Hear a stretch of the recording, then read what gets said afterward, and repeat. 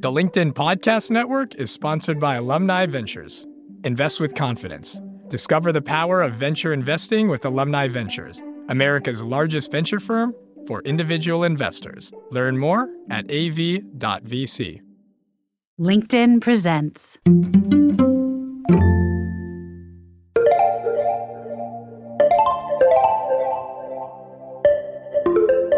Hi, welcome to the Startup of You podcast.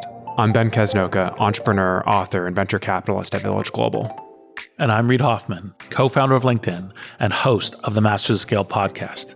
And this podcast is about learning the secrets of how to have a great career. Because you may not be starting your own company right now, but you are the CEO of at least one startup, you. Hey, Reid. Hey, Ben. So who are you? They let you in off the street somehow? You snuck in? Yeah, I snuck in. You know, it's one of those things where you try to pretend to say, hey, I might work here at this company called LinkedIn. Well, we are here at the LinkedIn New York offices, and this is our very first episode of the Startup You podcast. So welcome to the Startup You podcast. Reid Hoffman, Ben Casnocha, we're going to talk about one of our favorite topics, which is how to build a career in the modern economy. And it's all premised out of a framework that we developed in a book that came out 10 years ago now, The Startup of You, which just came out in a new edition, fully updated and revised for the post-pandemic economy. And it's all about how you can take the principles of entrepreneurship and apply them to your very own career. So this is a podcast for anybody at any age who wants to build an exceptional, high-impact career. We're going to discuss, over the course of several episodes, a variety of tips, tricks, strategies from Silicon Valley and around the world that you can apply in your career very effectively. Yeah, we're going to have 10 episodes. We're going to go into kind of what are the important things now. It's not just building your network, but how to think about the world, think about how to find opportunities, think about how the people around you form a team that help you both adapt and thrive in these increasingly uncertain and volatile times, and everything from concepts and frames to very practical tips. And we'll also be taking questioners from you, dear listener. So submit your questions and we'll be answering them both text and audio live in the upcoming episodes. So Reid, should we get into it? Let's do it. So our very first episode is going to cover a topic that is very near and dear to your heart especially, which is about networking and networks. It's such an important topic. In fact, it's probably the topic that gets talked about the most in career literature because it is so important. And the truth is that elite professionals, the people who are the most successful go-getters in any field, are really masters at this topic. In fact, I was thinking recently, like if you're an elite professional with an incredible network and you happen to lose your job on a Wednesday, you can probably find another amazing job by Monday the next week just from people in your network. In fact, some of the best people I know who have amazing careers find these opportunities that were never advertised in the first place, like these unadvertised job opportunities that just come to them through their network. So it's an incredibly important topic. Yes. And part of the thing that people kind of have this misconception is they don't realize that it's a very human activity. It's a question of how you connect to people. It's a question of how you ally with them and how you kind of go through the journey of work and life together. It's not a Rolodex, for the people who still remember what a Rolodex is, or any of these other things of checking off numbers. Well, I'm glad you said misconception because it's a topic that's talked about so much. A lot of people think they know a lot about this topic, but as the line goes, it's not the things you know, it's the things you think you know that just ain't so. It actually relates to the whole field of entrepreneurial wisdom applied to careers. A lot of people think they know things about entrepreneurship and startups. You have to take massive amounts of risk, or you have to be this solo hero genius, all these stereotypes people have about folks like Steve Jobs and others that just ain't true. So in fact, throughout the course of this podcast, we're going to dismantle a set of misconceptions and try to provide a version of the truth that we think is closer to modern reality. Related to these misconceptions about networking, let's start with one misconception that you just touched on, Reid, which is, people think networking is all about these sort of slimy cocktail party tactics, the old-fashioned handing the business card and adding everyone you know on LinkedIn relentlessly, anyone you meet for 5 seconds. They think it's all about short-term transactions and not about genuine, real relationships. Well, part of it is that the people who most often describe themselves as networkers are these people like, hi, I'm Reid, can you be my contact? Right? And it's like, well, that's not a human connection. It's like, look, I'd like to use you, not I'd like to be allies with you. I'd like to be partners with you. I'd like to navigate my future work together in your interests and in my interests, but in your interests. When I invite someone to connect on LinkedIn, what I'm really doing is saying, I know you and like you enough and feel allied enough with you. I'm offering the rest of my network as a possibility to help you. Yeah. Right? It's not I am getting something from you, it's I am giving something to you. Now, of course, you're doing that all around, and the hope is that as you all form these teams, your network as a team, that you're all helping each other. And then that's the thing that makes, 1 + 1 10. And embedded in that view, right, is a very long-term orientation. It's this idea of, hey, we're going to have a relationship that's going to play out over the course of many months and years. Again, in total opposition to this misconception that networking is all about a short-term transaction, right? I'm going to go meet somebody at a cocktail party or add someone on LinkedIn, and a week later they're going to give me a job. Like, that's not how it works, right? No, and particular part of the thing is to think about as you're approaching other people. Some people this would scan, like how would you want to be approached? But it's also this question of what is the other person and how are you helping them with their goals and their aspirations? Because if you're actually doing that, and you're both doing that, then you have a great alliance. You have a great friendship. You have a great partnership. And that's actually what you seek to do. And you should be thinking about, like, what's the thing that where we will be connections, allies, friends for decades? It actually, it strikes me a different way of saying this misconception is people think networking is a business topic. It's actually a human topic. This is one of the richest, we're talking about building real human relationships. It reminds me, a quote we have in the book is the novelist Jonathan Franzen said, the people most obsessed with authenticity are some of the most inauthentic people. Yes.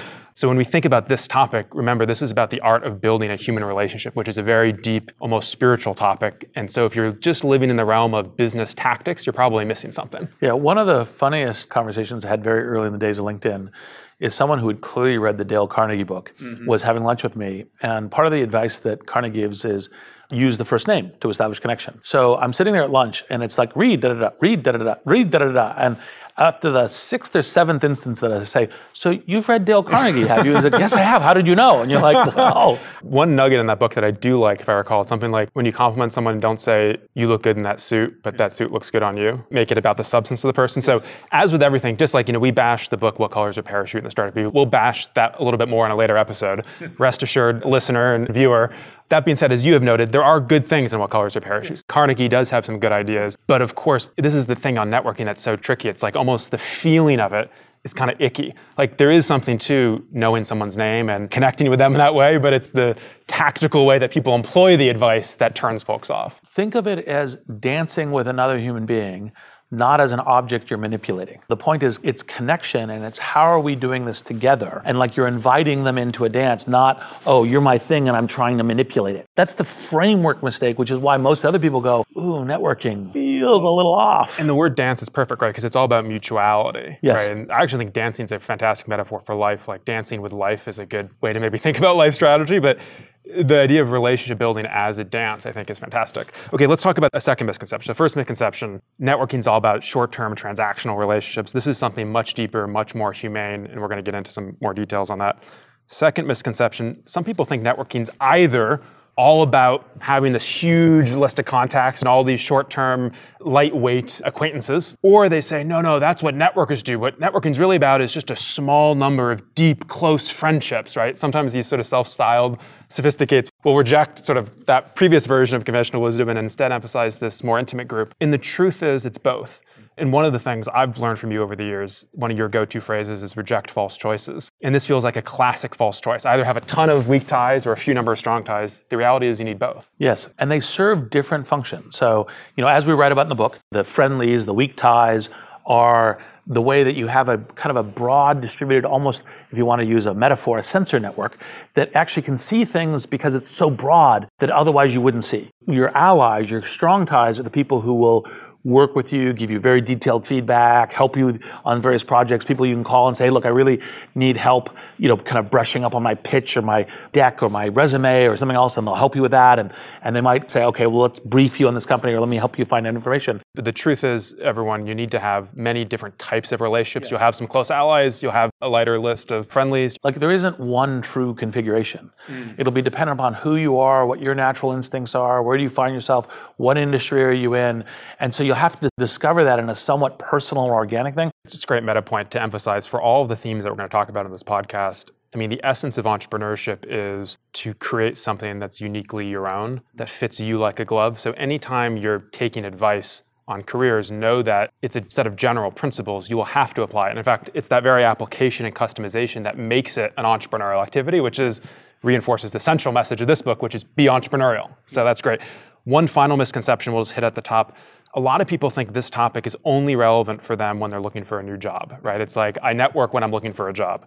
In fact, this is a topic that's vital for every professional to internalize and employ every day they're at work. So one of the things that you and I had a conversation many years ago, and I said, I know that LinkedIn's now going to be successful because people are actually using it extensively, not just for job searching.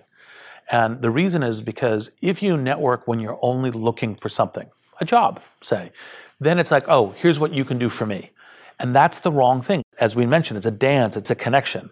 And so what you really want to be doing is, how am I helping you?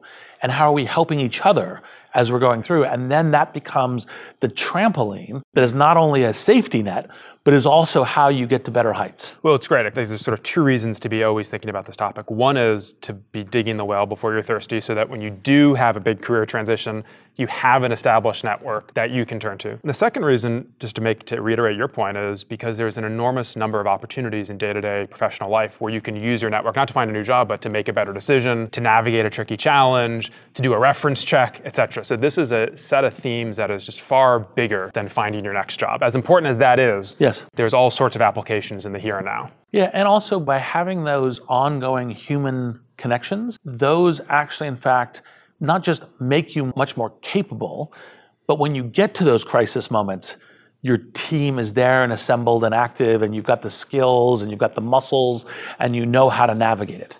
Okay, so let's dig in. You used the word team, and I think that's a great transition into talking about some of the key people on the team that is your sort of career network. We call them allies in the book. You know, these are the people who serve as your sounding boards. They're the people to whom you're giving advice, from whom you're seeking advice.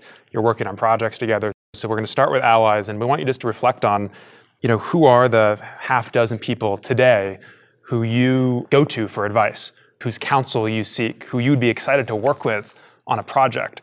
These are some of the most important nodes in your network. The central characteristic that defines these relationships, at least in part, is that help and value is flowing, right? You're doing stuff together. You're helping them, they're helping you. You're never keeping score, to be sure. This is not a quid pro quo thing, but it's this relentless attempt to add value, get value, help each other, deepen a relationship through collaboration. Yeah, and by the way, part of that basis of trust allows you to actually form key alliances, which may even be surprising. So like, for example, very early in my career, just when I was starting LinkedIn, one of the people, now close friends, that I was building a connection with, was Mark Pincus. And you'd say, well, he was doing this thing called Tribe, which is a social network. I was doing LinkedIn, which people also then described as a social network. And it was like, well, but weren't you competing? What happens if there was overlap? So Mark was building Tribe, which was an early social network. You were building LinkedIn. So you're saying the two companies were kind of competitive. Well, no, some people would think of them some as people thought they were competitive. Yeah. And early entrepreneurship projects, you actually don't ultimately know where these things go. Something may start as a social network, really decide it's going into a professional network, start as a professional network, head in a different direction. Like, there's a whole set of different things where it's organic, they flower, they change. So the natural thing is, be protective, don't share techniques, don't share ideas, don't share observations. And the actual fact of the matter is, we shared everything that we would think about. Like, here's what's actually going on in social networking. Here's what the key things to do are. Here's how people are experiencing them.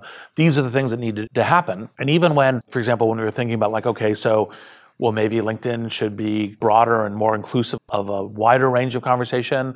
Mark would give me advice on that. When Mark was saying, well, what should be the professional profile on Tribe? I would give him advice on that. Because actually, in fact, what we learned was that being allies and friends, we would both amplify each other in this much broader world. I mean, there's a side note, because both of our day jobs, we were investing in startup entrepreneurs who build traditional companies, not just career entrepreneurs, but people building companies. And, advice that I heard you once give an entrepreneur who was paranoid about sharing their business idea was, share your idea with anyone who can offer valuable feedback and nobody else. I think this sort of openness to sharing your idea to get feedback is a critical skill in the process of building a startup. In a career sense, there's a similar dynamic. Some people feel like with their friends and allies, they can't be fully transparent about their deepest ambitions and aspirations, their anxieties, the career opportunities they're evaluating.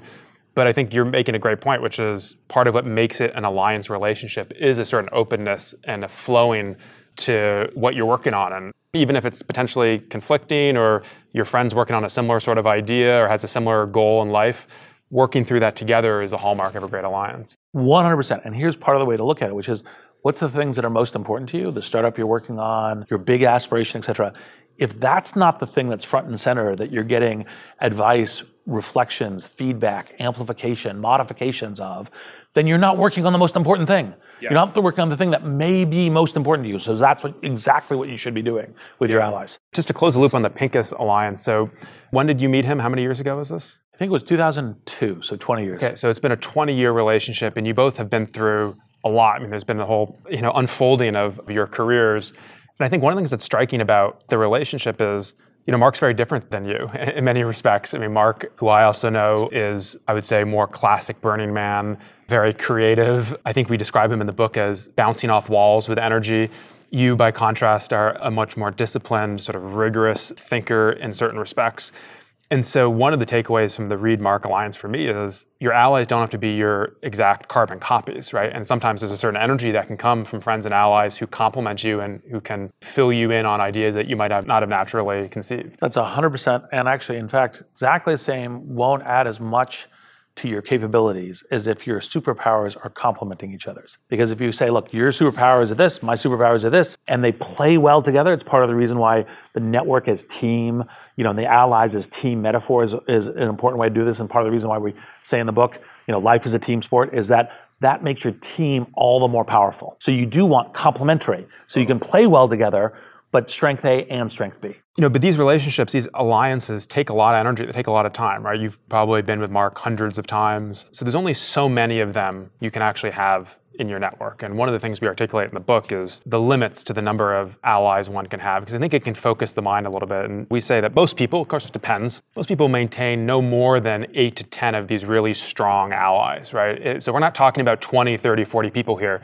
So I think, ideally, early on in your career, you might just have 1 or 2. And I think as your career unfolds, hopefully you can have a half dozen, maybe even closer to 10 people where they're on your speed dial. By the way, we're using a lot of analog metaphors. I've noticed. We have Rolodex, speed dial. There's anyway, these are intensive relationships. You can't have a lot of them, but it's great to have at least a few of them, and they make a huge difference in your career, as Mark has in yours and me and mine. And I think just to make this final point, because I think it's key about how allies, if you're sitting here thinking to yourself, gosh, well, I want some allies. I want a Mark Pincus in my life. How do I get that? The way you jumpstart any kind of relationship is you try to help the person. And one of the things that I think we've observed as we've talked to all the people who've read this book and think about these ideas is that what often limits sort of mid-level achievers from developing a top-tier network is not actually their mastery of the tactics of networking. It's actually their inability to actually help their peers as their peers' careers unfold. And so this is a little bit more of maybe an advanced point related to the allies, but I think it's critical, which is to actually help somebody, you have to have yourself accomplish something, developed a set of knowledge, skills to add value. So when you and Mark have had this 20-year alliance, if you guys worked together and had this relationship for the first few years, and then you went off and sat on the beach for 15 years, I don't think you and Mark would have the same kind of relationship, right? It's the fact that you've both grown and he's gone on to create Zynga and all these incredible things, and you in the investing and all the philanthropy. And so there's just continued to be this new opportunities to help each other. And so that's critical. And I think for a lot of younger people in their career, I notice that they're out there focused a lot on the tactics of networking, but because they haven't actually developed much in the way of accomplishments, they've formed a lightweight relationship, but they can't deepen because they don't know how to add value. Yeah, and one of the other asterisks is too often when people think of networking, it's like, how do I network to the most important person, important in the air quotes, that I can, versus who's the most talented person I know, I'm close to, or who is the most underappreciated person who's really capable, who is not that well known. Actually, in fact, those are frequently the most valuable people to be building alliances with, because you're really helping each other as you begin your careers. I mean, it's a great sort of nuanced point. We addressed it a little bit in the risk chapter. We talk about the best type of risks are where other people think it's really risky, but in fact, it's underrated as a risk. And I think this notion of underratedness and overratedness is our friend Tyler Cowen made it the centerpiece of his podcast. Do you think someone's overrated or underrated? But I think this idea of people who are underrated is kind of fascinating. And I've always thought that some of the most common attributes of underrated people are people who are frankly terrible at a lot of the startup EU concepts, like bad at personal branding, don't stay in touch with a lot of folks, they're not good at communication. They can often be overlooked in the market, which means that there could be a unique opportunity for you to learn from them, engage from them, have a unique perspective. And by the way, one of the things you can help is help on the startup EU topics, because you're helping them also be stronger and better and faster. So let's just close this discussion of allies with just a couple takeaways for the listener. So first is, we really want everyone who's listening to think about one person in your network right now with whom you might like to have a stronger alliance.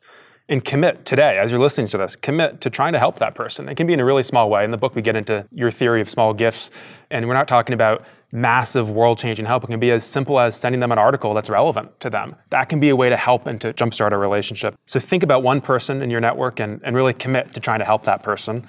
And then the second thing is just as a thought experiment is imagine you got laid off from your job today. Who are the handful of people who you'd email? Who are the first people that come to mind for advice on what you might want to do next? That's probably an indicator that those are some of the allies in your network. So reach out to them now before you get laid off or before you're looking for your next opportunity and start strengthening that relationship right now. And so that could be a way to sort of generate a quick list of who's most close to you in your career.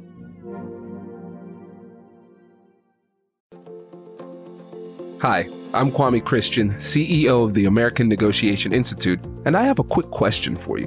When was the last time you had a difficult conversation? These conversations happen all the time, and that's exactly why you should listen to Negotiate Anything, the #1 negotiation podcast in the world. We produce episodes every single day to help you lead, persuade, and resolve conflicts both at work and at home. So level up your negotiation skills by making Negotiate Anything part of your daily routine. Okay, Reed, let's talk about a different archetype of relationship, because we're talking about the 5 to 10, the Mark Pincus, these close friendships, relationships, allies. Many of us in the modern world can actually maintain hundreds, thousands even, of professional connections. In the book, we call them friendlies. Sociologists would call them weak ties. These are kind of the acquaintances. We wouldn't call them full-on friends, but you kind of have a positive association. You've met them a couple times. You trade email. Maybe you've had coffee once or twice. And these can be really valuable people in your network. In particular, the kind of the classic of weak ties is they usually could be other geographic regions, other industries, other technology focused areas. And so they have a really valuable, broader lens. And because part of the reason why I'm saying you need allies and friendlies is that you want both deep people helping you, but you also want that broader lens of knowing what's going on, because we live in these more and more volatile and uncertain times. And so how are industries changing? How are technologies changing? What might my career look like over the next 2 years, over the next 10 years? That breadth is very important, and that's why friendlies are very important. Yeah, it's a great point. And there was some academic research on this topic some years ago, but I think it still rings true, which is people actually are more likely to discover new job opportunities through a friendly, through a weak tie, than from one of their allies. And to be precise, they hear about the opportunity usually from a friendly. They probably get more advice on how to pursue the opportunity from an ally who knows them. But the reason is that the people who know you best, right, these allies, tend to have very similar information diets as you. So the odds that they will have discovered a new company, a new job posting, whatever, that you haven't already seen is lower. And so these friendlies, in as much as they inhabit a broader diversity of industries, geographies, et cetera, they can really expose you to a whole new stream of opportunities and ideas. Like the articles that they send you, you probably haven't already seen. Yes, and by the way, it's frequently what you're looking for when you're really trying to discover interesting moves is what are the things that you see in the future, maybe in local to you, it doesn't have to be the entire world, that other people don't see. And that your friendlies, the collection of different kind of radar, sonar pings can help you discover that. It's also the case that, again, we're talking about the contrasting allies and friendlies. There's so much that's valuable about allies. And of course, if you had to focus your energy anywhere, I think we'd suggest, have a handful of deep relationships, not just for the career benefit, but emotionally, those tend to be more satisfying. But again, another interesting contrast, one challenge with people who know you well is they tend to reinforce your identity in potentially problematic ways. And so when you talk to people who are trying to do a complete career reinvention, they really want to pivot out of one field to another, which is increasingly common in this economy. As we know, we're all going to have to likely reinvent ourselves several times over the course of our careers. Sometimes it's the people that know us well that don't allow us to rethink our identity, right? They themselves have such an ossified view of who you are that it's actually better to get outside of that network and to talk to some of these weaker ties. And they will be the ones say, oh yeah, you could totally go into healthcare, or you could totally reinvent yourself as an artist. And so there's real value. If you're thinking about a career reinvention, talking to this diverse network can be quite helpful. Yes. You can really maintain a lot of friendlies, and this is where LinkedIn is really the ultimate power tool. The way I think about LinkedIn is it's useful for allies, but the ally relationships really happen in an offline context. It's phone calls, it's meetings, it's one-on-one emails. I think LinkedIn's power to me as just a user, a plain user, comes to life with all these friendlies. There's all these people where I meet them a couple times, but then I see, hey, they got a new job. I can send them a congratulations note on LinkedIn. The short answer, just like our book, is it's both, right? So on the one hand, you have 1,000 connections on LinkedIn and you have a whole bunch of friendlies because you don't have 1,000 deep allies. But on the other hand, even with your deep allies, like part of, for example, what I will encourage people to do, like a person's trying to solve a problem and they go do the search on LinkedIn and they say, oh, this guy, Ben Casnocha, would he be good to talk to about this? Yeah. Right? Yeah. And then I was like, oh yeah, no, he's actually a deeply expert about the network of what's going on in emerging tech around the world. That's all of what Village is doing. So yes, you should go talk to him about this, right? But by the way, them having done the search, having thought about it, and coming to me makes it much easier for me to be helpful. If we geek out on like LinkedIn best practices for a second, I think this is the most fundamental thing, which is, I think it's a setting on LinkedIn that you can allow people to view who you're connected to. So not everyone has a setting turned on. I think you should keep it turned on, in my view, because this is one of the best ways to use your network, which is, like, anytime someone tells me, hey, I'm looking for a job, I will tell them, go on to my LinkedIn profile, see who I'm connected to, then send me a note and ask, if I can make intros to those 5 people, and I'll say yes or no, and I can do that. But you can see my network. This is the beauty of the transparent network. Rather than asking the blue sky question of, hey, do you know anybody that might want to hire a software engineer? I'm like, I don't even know where to begin with that question. So go see who I'm connected to. And then you can have a personalized follow-up and say, hey, I saw you're connected to someone at Nike. My dream job has always been to do social responsibility work there. Can you introduce me to your friend John Doe who works there? And so that's a great way of using the LinkedIn network to interface with anyone in your network. And exactly as you say, not only is it a way that your friend, your ally can help you, but also you're likely to get much better results. Yeah. As opposed to, the software engineering company I happen to be thinking of right now is X, whereas you might be really interested in Nike and I might have said, oh, Oracle. Yeah, right, exactly. And we've just sort of stumbled upon an essential tactical skill, which we might not have time to get into here, but about how to ask for introductions and receive introductions. I mean, helping somebody through making an introduction is sort of an essential currency of this topic. And letting yourself, Ben Franklin once said, the best way to make a friend is to let yourself be helped. Letting yourself be helped by asking for and receiving an introduction from somebody in your network is an essential activity. I mean, if you're not asking for, making intros, receiving intros on some regular cadence throughout the year, you're probably not living a network life and sort of flexing and strengthening your network. And you can ask for intros and make intros to friendlies. One thing people sometimes, I think, misunderstand here is, especially if it's around job searching, they think it's a huge imposition or asking for a favor. Like if, we have a portfolio company that is growing and hiring, and I meet some candidate who I know is great, is looking for a job, it's actually no imposition. I actually want to do that intro. It's like, wait, you mean I can make an intro between this company and you? That's a win for all involved. I want to do that. And so ask for the intro, see who I'm connected to. That allows me to add value. Brokering introductions with your friendlies is a key skill. And as you know, one of the internal cross-checks I have when I introduce 2 people is, would those 2 people thank me for the introduction, even if no business, nothing else happens? Yeah. Right? They'll go, yeah, that was great, thank you. And that's an internal question I have. Call it 95, 98% plus of all introductions I make, pass that. Okay, let's get into some real in the weeds again. This might be in the DVD extras. Do you double opt-in intros on all the intros you make, or will you blind intro? Given your level of, I will blind intro when I am quite certain of it and know. So it's like, oh, actually, in fact, this is a really interesting person who's doing some really interesting thing in Web3. I know them personally. Yeah. They want to talk to you. I'll just introduce, because I know you'll be interested, given what you're doing at Village and all the rest. Yeah. If it's like, well, asking for some advice on a book, an author thing, might be something interesting to you. Then I will send a note saying, hey, here's why I think this could be really interesting to you, why it might be worth your time. Yeah. And then, I'd say most often I'm right, but sometimes no, I'm really busy right now. It's just, and then it's like, oh, I'm sorry. As opposed to putting the burden of saying you're really busy on it. I say, oh, unfortunately, Ben's really busy, but maybe this is other person who might be a right person to talk to. So we'll post some links in the show notes about how to ask for intros and sort of do that double opt-in processing. Generally speaking, you want to by double opt-in, what I'm referring to is asking both sides if they want the introduction before doing the introduction. Another sort of super nitty comment, but I'm genuinely curious. Do you have a view, Reed, on, do you like to be moved to BCC after that intro is made, or do you actually like to stay on the chain just to see how the intro played out? Well, frankly, I'm comfortable both ways. We're talking about some of the most important topics right now in networks. Exactly. But I'm curious, because sometimes I'm like, I kind of want to stay on the thread and see how it plays out. I appreciate the inbox consideration, but did you guys get the call scheduled, The way you make the judgment is, I'm used to having a very thorough inbox. I read information a lot. Yeah. I generally am fine with a whole bunch of things being on it. So I tell people, Don't worry about editing my inbox. And so therefore, if you're going to have an interesting discussion thread, I'd love to see it. But on the other hand, of course, your discussion thread might be the, hey, are you free for lunch on Tuesday? It's like 10 back and forth. It's like, no, just go do that.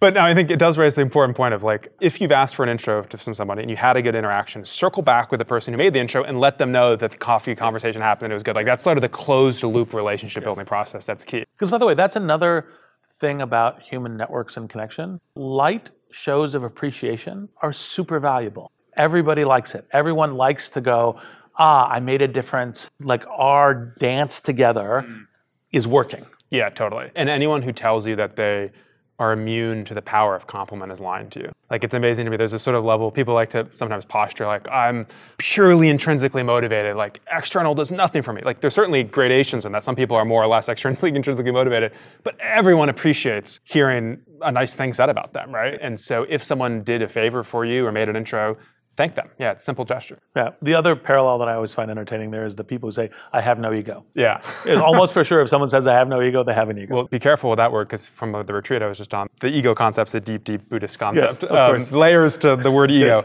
But yes, everyone has an ego unless we're talking in Buddhist terms. One last thing just on staying in touch. One of the things we talk about in the book is like, this is a great example where a lot of people right now listening is probably nodding saying, yeah, definitely I'm going to get on this. Building your network, like they've only been told this like 10,000 times. And so I'm fascinated by the knowing-doing gap, right? You see this in like any personal development goal that people have, well, they'll state an intention, but they will not follow through. Like they kind of know that they should do it, but they, for whatever reason, can't develop the habit. And that's why in the last 10 years, one of the biggest categories of books that have sold well are these habit books because people realize, shit, I've been saying for 10 years that I want to go to the gym, eat vegetarian, meditate, build my network, and they just aren't doing it. And so one of the stories we tell in the book that I think is so fun is a guy named Steve Garrity, who's an entrepreneur who had this issue. He's like, I know I should be building my network, I'm just not doing it. And so he created this thing he called the Interesting People Fund, where he set aside money every single month, small dollars, with just $20, $30, and put it into a separate bank account that was solely devoted to taking people out to coffee. Because he knew that just by having that money pre-allocated, it would allow him to be more comfortable spending money to grow his network. And he tells a great story of after moving from the Bay Area to Seattle to take a job at Microsoft, there was this great opportunity to reconnect with an old professor of his in the Bay Area. Usually, you move to Seattle, gosh, is it worth buying a flight down to the Bay Area just to have dinner with 12 people? Is that really worth it? But he had $300 set aside in his Interesting People Fund that he could draw upon. So it's just such an interesting, practical hack. If you're listening to this and you're thinking to yourself, I know this is important, I'm just not spending the time and energy, you have to develop a strategy for behavior change. And it could be as simple as an Interesting People Fund or something much deeper related to your inner motivations and schedule. And anything in that kind of habit foundation and nudge to action, just look at your calendar the next 6 weeks and book appointments. Yeah. Any number of things can make it very easy. Your calendar doesn't lie. Okay, Reed, let's shift and take some questions from listeners. So this has been a fantastic discussion on the importance of networks, the misconceptions, and the allies, friendlies. We do have some questions from some early listeners and followers on LinkedIn, so we're going to go through a few of them, and we can do this rapid fire, we can take our time with them. Let's start with this question first, because I think it's a common one, which is, I know growing my network is really important for my career, and I want to lean into doing it, but I'm shy, and I often feel awkward when meeting new people in person. I'm kind of introverted. So how do I build my network while still respecting my innate tendencies in social situations? Well, the key thing is to figure out how it is you genuinely and authentically connect with other people. And that'll be different. Even for shy and introverted people, that's still too macro of a category. Maybe it's shared activities, like you're doing sports together, you're playing games together. Maybe it's through, hey, I'm going to invite you out to coffee, and I will prep the agenda a little bit. I'll say, hey, I wanted to talk to you about coffee because there's this funky thing going on with Web3 and NFTs, and I was really curious what you would say about that, right, as part of doing it. So it's figure out what's the personal view for you and what the thing is. And by the way, some of that might be which people, and another one is to be experimental about it. Just try it.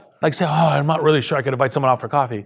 Well, who would be the person? If you're going to invite one person out for coffee, who would the person be? How would it do? What's the easiest thing? And they go, oh, maybe that actually works pretty well. It's great advice. And I do have a lot of compassion for the question. When I started my first company as a teenager, I remember people told me, you got to go network, build your network. And so I went to a networking event in San Francisco, and all these people were standing around at these tall tables chatting. And I kind of froze. I'm like, what am I supposed to do? Like go and interrupt somebody and talk to them? And so I remember going into the bathroom and locking myself in the stall until the speaker began and the networking reception was over. And then I reemerged and was like, okay, this is a safe space. I know what to do. You sit in a chair and you listen to the speaker, and then I just left. So it's totally normal to feel nervous, to have anxiety around this. And it is a skill that can be learned. But to your point, Reed, be you. Like not everyone has to be life of the party, Mr. and Miss Extrovert. And I think one of the pieces of advice that I sometimes give people when they're doing a formal presentation is I say, know how you're going to open and know how you're going to close. Have some lines in your head that you've just sort of memorized. It could be 1 or 2 sentences, but sometimes the anxiety I find melts away once you're sort of in the flow of a conversation. But it's like for me at the tall table, people standing around at the event, we've all been there. I learned just to say the phrase, ultra tactical, but like, can I join the conversation? Or, hey, am I interrupting? Like just knowing that that's a phrase to use that is like professional and people respect, oh, sure, come join us. That's all you need. And just knowing that's the phrase can kind of release your nerves and then you can just be yourself. Yeah, and by the way, people are there because they're planning on talking to people. And they're probably nervous themselves too. Like, we all have some degree of imposter syndrome, this idea of everyone knows exactly what to say and they're all so fluid and I'm the one who's nervous.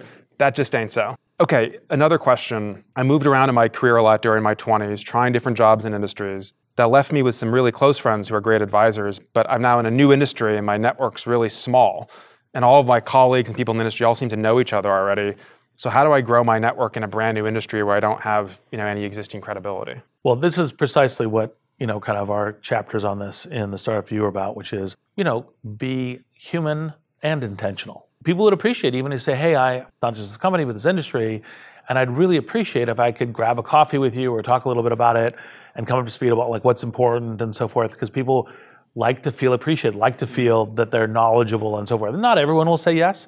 That's okay. Yeah. Sometimes people are really busy, sometimes other things, but if they go, okay, yes, even that can be a way to do it. It's a great point. I think it's also the fact that you have different industry experience could make you a more interesting person, going back to the discussion of interest. If you're an industry insider talking to another industry insider, you're really just doing this comparison test on who knows more.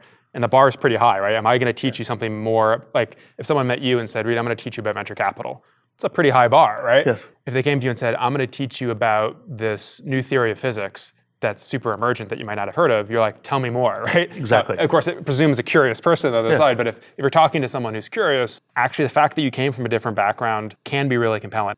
Another question, should I try to network with people more successful than me? Like, should someone be reaching out to you, Reed, if they want to break into venture capital, or if they're breaking into entrepreneurship? Should they be trying to get an introduction to Reed Hoffman and get it on your calendar? Or if they're just out of college, should they be trying to connect with someone who ran the entrepreneurship club at their university? So generally speaking, the principle is you should connect to the people who are most useful, that are well connected to you within your network. Now, sometimes that might be a very successful person, because like say, for example, someone who knows a really successful VC, who is a strong ally in both directions and a trusted referrer and can make that reference, and then that can be great. That's a great thing to do. The cold call of, hey, you're a really successful VC and I'd love to spend time with you, what you don't realize is successful VCs get X of those per day. Right, and it's just like, I'm exhausted. So the more typical, more numeric case is to say, well, who are people who would be super talented or knowledgeable that are a good fit? I remember when we used to work more closely together, you get emails all the time. Hey, Reed, I'm 23 years old. I live in Chicago. I'm thinking about starting a company. Do you want to get coffee? I was like, why do you think that email is going to be successful? That being said, I do believe that anybody can get on anybody's calendar. If somebody out there listening wants to have a one-on-one conversation with Joe Biden, I believe that's possible. Everybody in the world is reachable if you work hard at it and you work a network and you're thoughtful and you're persistent. That doesn't mean it's a good use of time or high ROI to reach out just to the most powerful person in whatever industry you're thinking about. So generally speaking, I think the best advice is to incline towards peers, to build a relationship with people who can be your compatriots as your career unfolds. It's great to find a mentor. That person doesn't have to be the most famous person in the industry, doesn't have to be the most important lawyer, doesn't have to be the person who started the firm.